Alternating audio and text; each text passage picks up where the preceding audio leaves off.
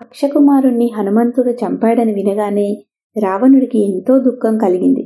అతను దాన్ని అణుచుకొని క్రోధావేశంతో ఇంద్రజిత్తుణ్ణి చూసి, నాయనా, ఇంద్రుణ్ణి జయించిన వీరాగ్రేసురుడివి, బ్రహ్మ నుంచి దివ్యాస్త్రాలు పొందినవాడివి. ఈ కోతి కింకరులనందరినీ చంపాడు. జంబమాలిని మంత్రి కొడుకులను 5 సేనాపతులను నీ తమ్ముడైన అక్షకుమారుణ్ణి చంపాడు. వాడి బలం ఎలాంటిదో సరిగ్గా గ్రహించి వాడితో యుద్ధం చెయ్యి. వెళ్ళి శత్రువును జయించి తిరిగిరా అన్నాడు. ఇంద్రజిత్తు తండ్రికి ప్రదక్షిణ చేసి ధనుర్బాణాలు తీసుకొని రథమెక్కి యుద్ధోత్సాహంతో హనుమంతుడికేసి వెళ్ళాడు. హనుమంతుడతన్ని దూరాన చూస్తూనే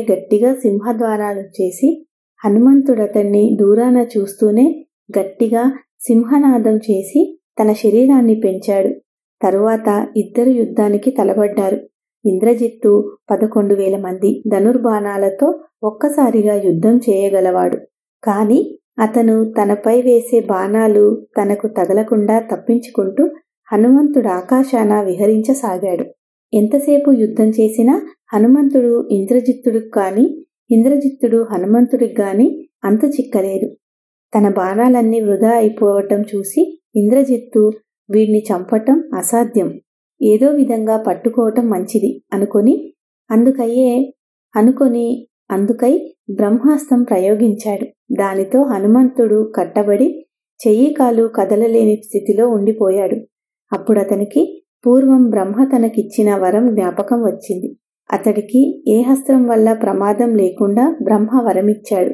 బ్రహ్మాస్త్రం చేత కట్టబడినప్పటికీ తనను బ్రహ్మ, దేవేంద్రుడు, వాయుదేవుడు కాపాడుతూనే ఉంటారని హనుమంతుడు అనుకున్నాడు.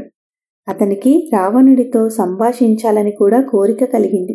కదలకుండా పడి ఉన్న హనుమంతుణ్ణి రాక్షసులు సమీపించి తాళ్లతో అతన్ని బంధించారు. వారు హనుమంతుణ్ణి తాళ్లతో కట్టగానే బ్రహ్మాస్త్రబంధం దానంతట అదే విడిపోయింది. ఈ సంగతి తెలిసిన ఇంద్రజిత్తు చాలా భయపడ్డాడు. ఎందుకంటే హనుమంతుడి తాళ్లను సులువుగా తెంచగలడు. బ్రహ్మాస్త్రం ప్రయోగించిన వాడిపైన మరే హస్త్రము పారదు. కనుక హనుమంతుడిప్పుడు తలచుకుంటే లంకకు ఎంత చేటైనా చేయగలడు. అయితే ఈ సంగతి హనుమంతుడికి తెలియలేదు. తాను తాళ్లతో కట్టబడగానే బ్రహ్మాస్త్ర బంధం తొలగిందని కూడా తనకి తెలియదు. ఈ లోపల రాక్షసులు హనుమంతుణ్ణి కసిగా ఈడ్చుతూ కర్రలతోనూ పిడికిళ్లతోనూ కొడుతూ రావణుడుండే చోటుకి లాక్కుపోయారు. ఇంద్రజిత్తు సభలోని రావణుడికి హనుమంతుడిని చూపి, వీడే ఆ వానరుడు అన్నాడు. సభలోని రాక్షస ప్రముఖులు తమలో తాము, ఎవడి వానరుడు, ఇక్కడికెందుకు వచ్చాడు, ఎవరు పంపగా వచ్చారు, ఎవరిని చూడవచ్చాడు అని ప్రశ్నించుకున్నారు. మరికొందరు రాక్షసులు, ఈ వానరుణ్ణి చంపి కాల్చండి, తినేద్దాం అన్నారు. హనుమంతుడు ముందుకు వచ్చి రావణుడి సింహాసనం దిగువన కూర్చొని ఉన్న వృద్ధమంత్రులను మనులతో అలంకరించిన సభాభవనాన్ని కలియజూశాడు. రాక్షసులు తాళ్లు పట్టుకొని అటూ ఇటూ గుంజుతున్న హనుమంతుడిని రావణుడు చూశాడు. అతని కళ్ళు ఆగ్రహంతో చింతనిప్పుల్లాగా అయిపోయాయి. అతను తన మంత్రులను ఆజ్ఞాపిస్తూ హనుమంతుణ్ణి చూపి, వీడి విషయమేమిటో అడిగి కనుక్కోండి అన్నాడు. హనుమంతుడు రావణుణ్ణి, అతని మంత్రులైన దుర్ధరుణ్ణి, ప్రహస్తుణ్ణి, మహాపార్శ్వుణ్ణి, నికుంభుణ్ణి, రావణుడి అత్యంత వైభవాన్ని, తేజస్సును చూసి ఆశ్చర్యం పొందాడు. ఈ రావణుణ్ణి చూసి 3 లోకాలు గజగజలాడటంలో వింత ఏమీ లేదని అతనికి అనిపించింది. ఇంతలో రావణుడి ప్రేరణతో ప్రహస్తుడు హనుమంతుడితో ఇలా అన్నాడు. వానరుడా, భయపడకు. నిన్నెవరు పంపారు? దిక్పాలకులా, విష్ణువా? ఎవరు పంపినప్పటికీ నిన్నేమీ చెయ్యము. నిజం చెప్పు, నిన్ను విడిచిపెడతాము. నీవు చూడటానికి కోతిలాగా ఉన్నావే గాని నీ ప్రభావం చాలా హెచ్చుగా కనబడుతున్నది. అబద్ధం చెప్పావో నీ ప్రాణాలు దక్కవు. ఒకవేళ నీ అంతట నీవే వచ్చి ఉంటే ఎందుకు వచ్చావో చెప్పు. ప్రహస్తుడి మాటలు వినగానే హనుమంతుడు రావణుడికేసి తిరిగి, నన్ను పంపినది ఇంద్రుడు, కుబేరుడు, వరుణుడు ఎవడూ కాదు, విష్ణువు కూడా కాదు. నేను పుట్టకతోనే వానరుణ్ణి. నాది తెచ్చిపెట్టుకున్న వానర రూపం కాదు. నిన్ను చూడటం సులభం కాదు గనక అందుకై అశోకవనాన్ని నాశనం చేశాను. అప్పుడు బలవంతులైన రాక్షసులు నాపైకి వచ్చారు. ఆత్మరక్షణ కోసం వారిని చంపాను. బ్రహ్మవరం వల్ల నన్ను ఏ హస్త్రము ఏమీ చేయలేదు. కాని నిన్ను చూడాలనే కోరికతో బ్రహ్మాస్త్రానికి కట్టుబడ్డాను. నీతో ఒక రాచకార్యం ఉండి వచ్చాను. నేను రాముడి దూతను. నీకు శుభకరమైన మాటలనే చెబుతాను, విను. ఈ మాటలను సుగ్రీవుడు నీతో చెప్పమన్నాడు. దశరథ కొడుకైన రాముడు తన భార్య అయిన సీతతోనూ తమ్ముడైన లక్ష్మణుడితోనూ తండ్రి ఆజ్ఞ పాలించి దండకారణ్యానికి వచ్చారు. అక్కడ రాముడి భార్య అయిన సీత కనబడకుండా పోయింది. రాముడు సీతను వెతుకుతూ ఋష్యముఖానికి వచ్చి సుగ్రీవుణ్ణి చేరుకున్నాడు. తరువాత ఆయన వాలిని చంపి సుగ్రీవుణ్ణి వానర భల్లుకాలకు రాజునుగా చేశాడు. అందుకు ప్రత్యుపకారంగా సుగ్రీవుడు సీతను వెతికిస్తానని మాట ఇచ్చాడు. ఆ మాట ప్రకారం ఆయన అన్ని దిక్కుల వానరులను పంపాడు. వారిలో ఒకడినైన నేను వాయుపుత్రుణ్ణి, హనుమంతుడనేవాణ్ణి. నేను 100 యోజనాల సముద్రం దాటి సీతను చూడడానికి వచ్చాను. నీ ఆధీనంలో ఉన్న సీతను చూశాను. ఎంతో తపస్సు చేసి ధర్మం తెలిసిన నీవంటి వాడు పరస్త్రీని చేరపట్టడం కూడని పని. రాముడికి అపచారం చేసి ఫలం అనుభవించకపోవటం ఎవరికీ సాధ్యం కాదు. ఇక ముందు రాముడేం చేస్తాడో నాకు తెలియదు. సీతను రాముడికిచ్చివేయటం నీకు శ్రేయస్కరం.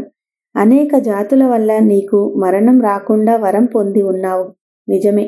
కాని సుగ్రీవుడు ఆ జాతిలో దేనికి చెందని వానరుడు. నరుడైన రాముడి చేతిలోనో వానరుడైన సుగ్రీవుడి చేతిలోనో నీకు చావు తప్పదు. రాముడొప్పడు గాని నేనొక్కడే నీ లంకను నిర్మూలించగలను. అసలు సీతను అపహరించి తెచ్చినప్పుడే మృత్యుదేవతలను మెడకు చుట్టుకున్నావు. నేను రాయబారిని, అటు మానవుణ్ణి కాను, ఇటు రాక్షసుణ్ణి కాను. అందుచేత నీ మంచి కోరి చెబుతున్నాను. రాముడితో వైరం పెట్టుకొని నీవు జీవించలేవు అన్నాడు. ఈ మాటలు విని రావణుడు కోపోద్రేకంతో హనుమంతుణ్ణి చంపవలసిందిగా ఆజ్ఞ ఇచ్చాడు. అప్పుడు విభీషణుడు తన అన్నకు అడ్డు తగిలి ఇలా అన్నాడు: ఈ దూతను చంపటం రాజధర్మం కాదు. ఆగ్రహావేశంలో ధర్మహాని చేయటం తగదు. ఇతను కేవలము దూత మాత్రమే కాదు, అక్షుడు మొదలైన వారిని చంపాడు గనక శత్రువే. అయినను దూతగా వచ్చిన వాడికి విధించే శిక్షలున్నాయి. ఇతనికి అంగవైకల్యం కలిగించవచ్చు, కొరడాలతో కొట్టవచ్చు, శిరస్సు మూడనం చేయవచ్చు, కాల్చి ముద్ర వేయవచ్చు, కాని చంపరాదు. శాస్త్రం మాట అటుంచి ఇతన్ని చంపటం చేత మనకేమీ లాభం లేదు. ఇతన్ని ఎవరు పంపారో వారిని చంపు. ఈ మాట రావణుడికి నచ్చింది. దూత అయిన వీణ్ణి చంపవద్దు, మరేదైనా శిక్ష విధిద్దాం. కోతులకు ఇష్టమైనది తోక. ఇతడి తోకను కాల్చి పంపేయండి. తోక అంటించి వీణ్ణి వీధులన్నీ తిప్పండి అన్నాడు. రాక్షసులు హనుమంతుడి తోకకు గుడ్డపీలికలు చుట్టి చమురు పోసి అంటించి 4 వీధులు తిప్పుతూ వేగులవాణ్ణి చూడండి అని కేకలు పెట్టారు. హనుమంతుడిది లక్ష్య పెట్టక పట్టపగలు నగర రక్షణ సాధనలు ఎలా ఉన్నది చూడవచ్చునని ఆశపడ్డాడు. అతన్ని చూడడానికి రాక్షస స్త్రీలు, పిల్లలు ఎగబడ్డారు. కొందరు రాక్షస స్త్రీలు సీత వద్దకు వెళ్లి, నీతో మాట్లాడి వెళ్ళాడే, ఆ వానరుడి తోకకు నిప్పు అంటించి నగరమంతా తిప్పుతున్నారు అని చెప్పారు. సీత ఆ మాటలు విని చాలా బాధపడి, నేనే పతివ్రతనైతే హనుమంతుడికి చల్లగా ఉండు అని అగ్నిహోత్రుణ్ణి ప్రార్థించింది. సీత ఈ మాటలు అనగానే హనుమంతుడి తోకలోని జ్వాలలు మరింత పెద్దవయ్యాయి. కాని హనుమంతుడికి మంట తోచలేదు. అది చూసి హనుమంతుడికి ఆశ్చర్యమయ్యింది. అతను చేయవలసిన దాన్ని గురించి ఆలోచించాడు. మొట్టమొదటగా మిక్కిలి చిన్నవాడై కట్ల నుంచి విడిపించుకున్నాడు. మరుక్షణమే తన దేహాన్ని పెంచి నగరద్వారం వద్ద ఉన్న పరిగెను తీసుకొని తన వెంట ఉన్న రాక్షసులనందరినీ చావమోదాడు. తర్వాత లంకానగరం కేసి చూస్తూ ఇప్పుడేం చేస్తే బాగుంటుంది అనుకున్నాడు. అప్పటికే రాక్షసులకు చేయవలసిన నష్టం చాలా చేశాడు. లంకాదుర్గాన్ని నాశనం చేయటమే మిగిలి ఉన్నది. లంకలోని మహాభవనాలను అగ్నిహోత్రుడికి ఆహుతి ఇవ్వటమే కర్తవ్యం. ఈ మాట అనుకుని హనుమంతుడు మండుతున్న తోకతో లంకలోని భవనాల మీదుగా సంచరించనారంభించాడు. నిర్భయంగా రాక్షసుల ఇళ్లన్నీ తిరిగాడు. ప్రహస్తుడి భవనానికి నిప్పు అంటించి మహాపార్శ్వుడి ఇంటిపైనికి దూకాడు. ఆ ఇంటిని దేదీప్యమానంగా అంటించి తరువాత ఇంద్రజిత్తు, జంబుమాలి, సుమాలిల ఇళ్లని అంటించాడు. అతను ఒక విభీషణుడి ఇల్లు తప్ప మిగిలిన రాక్షసోత్తముల ఇళ్లను మనులతో సహా తగలబెట్టేశాడు. లంకకంతా చిచ్చుపెట్టే హనుమంతుడికి సహాయంగా వాయుదేవుడు వీచాడు. వాయువు సహాయంతో లంక అంతా వేగంగా అంటుకున్నది. ఒక్కొక్క మేడే కూలి పడిపోయింది. మండిపోతున్న తమ ఇళ్లను రక్షించుకోవటం రాక్షసులకు సాధ్యం కాలేదు. మగవాళ్లు, పిల్లలు, స్త్రీలు బీభత్సంలో మునిగిపోయారు. ఎంతో మంది మంటలల్లో నశించారు. తగలబడిపోతున్న లంక భయంకరంగా కనబడింది. రాక్షసుల ఆర్తనాదాలు ఈ దృశ్యాన్ని మరింత భయంకరం చేశాయి. హనుమంతుడు ఒక్కసారి లంక అంతా కలియజూచి ఆ నగరంలోని అన్ని ప్రాంతాలు తగలబడిపోతూ ఉండటం గమనించి తన తోకలోని మంటలను సముద్రంలో ముంచి ఆర్పేశాడు.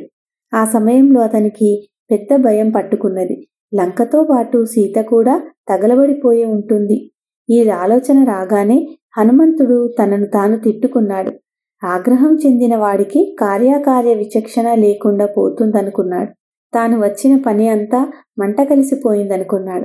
కాని అంతలోనే అతనికి మళ్లీ ధైర్యం వచ్చింది. తాను వచ్చిన పని ఇన్ని విధాలా సఫలమైన తరువాత సీత చావటం జరగదు. తన తోకనే కాల్చని అగ్నిహోత్రుడు సీతను దహిస్తాడా? అలా ఎన్నటికీ జరగదు. సీతే అగ్నిలాంటిది. ఆమెను అగ్ని ఏం చేయగలడు? అతనలా అనుకుంటుండగానే ఆకాశాన చారణులు అనుకునే మాటలు వినిపించాయి. లంక అంతా దగ్నమైన సీతకు ఏ అపాయం కలగకపోవటం గురించి వారు ఆశ్చర్యంగా చెప్పుకునే మాటలు విని హనుమంతుడు పరమానందం చెందాడు.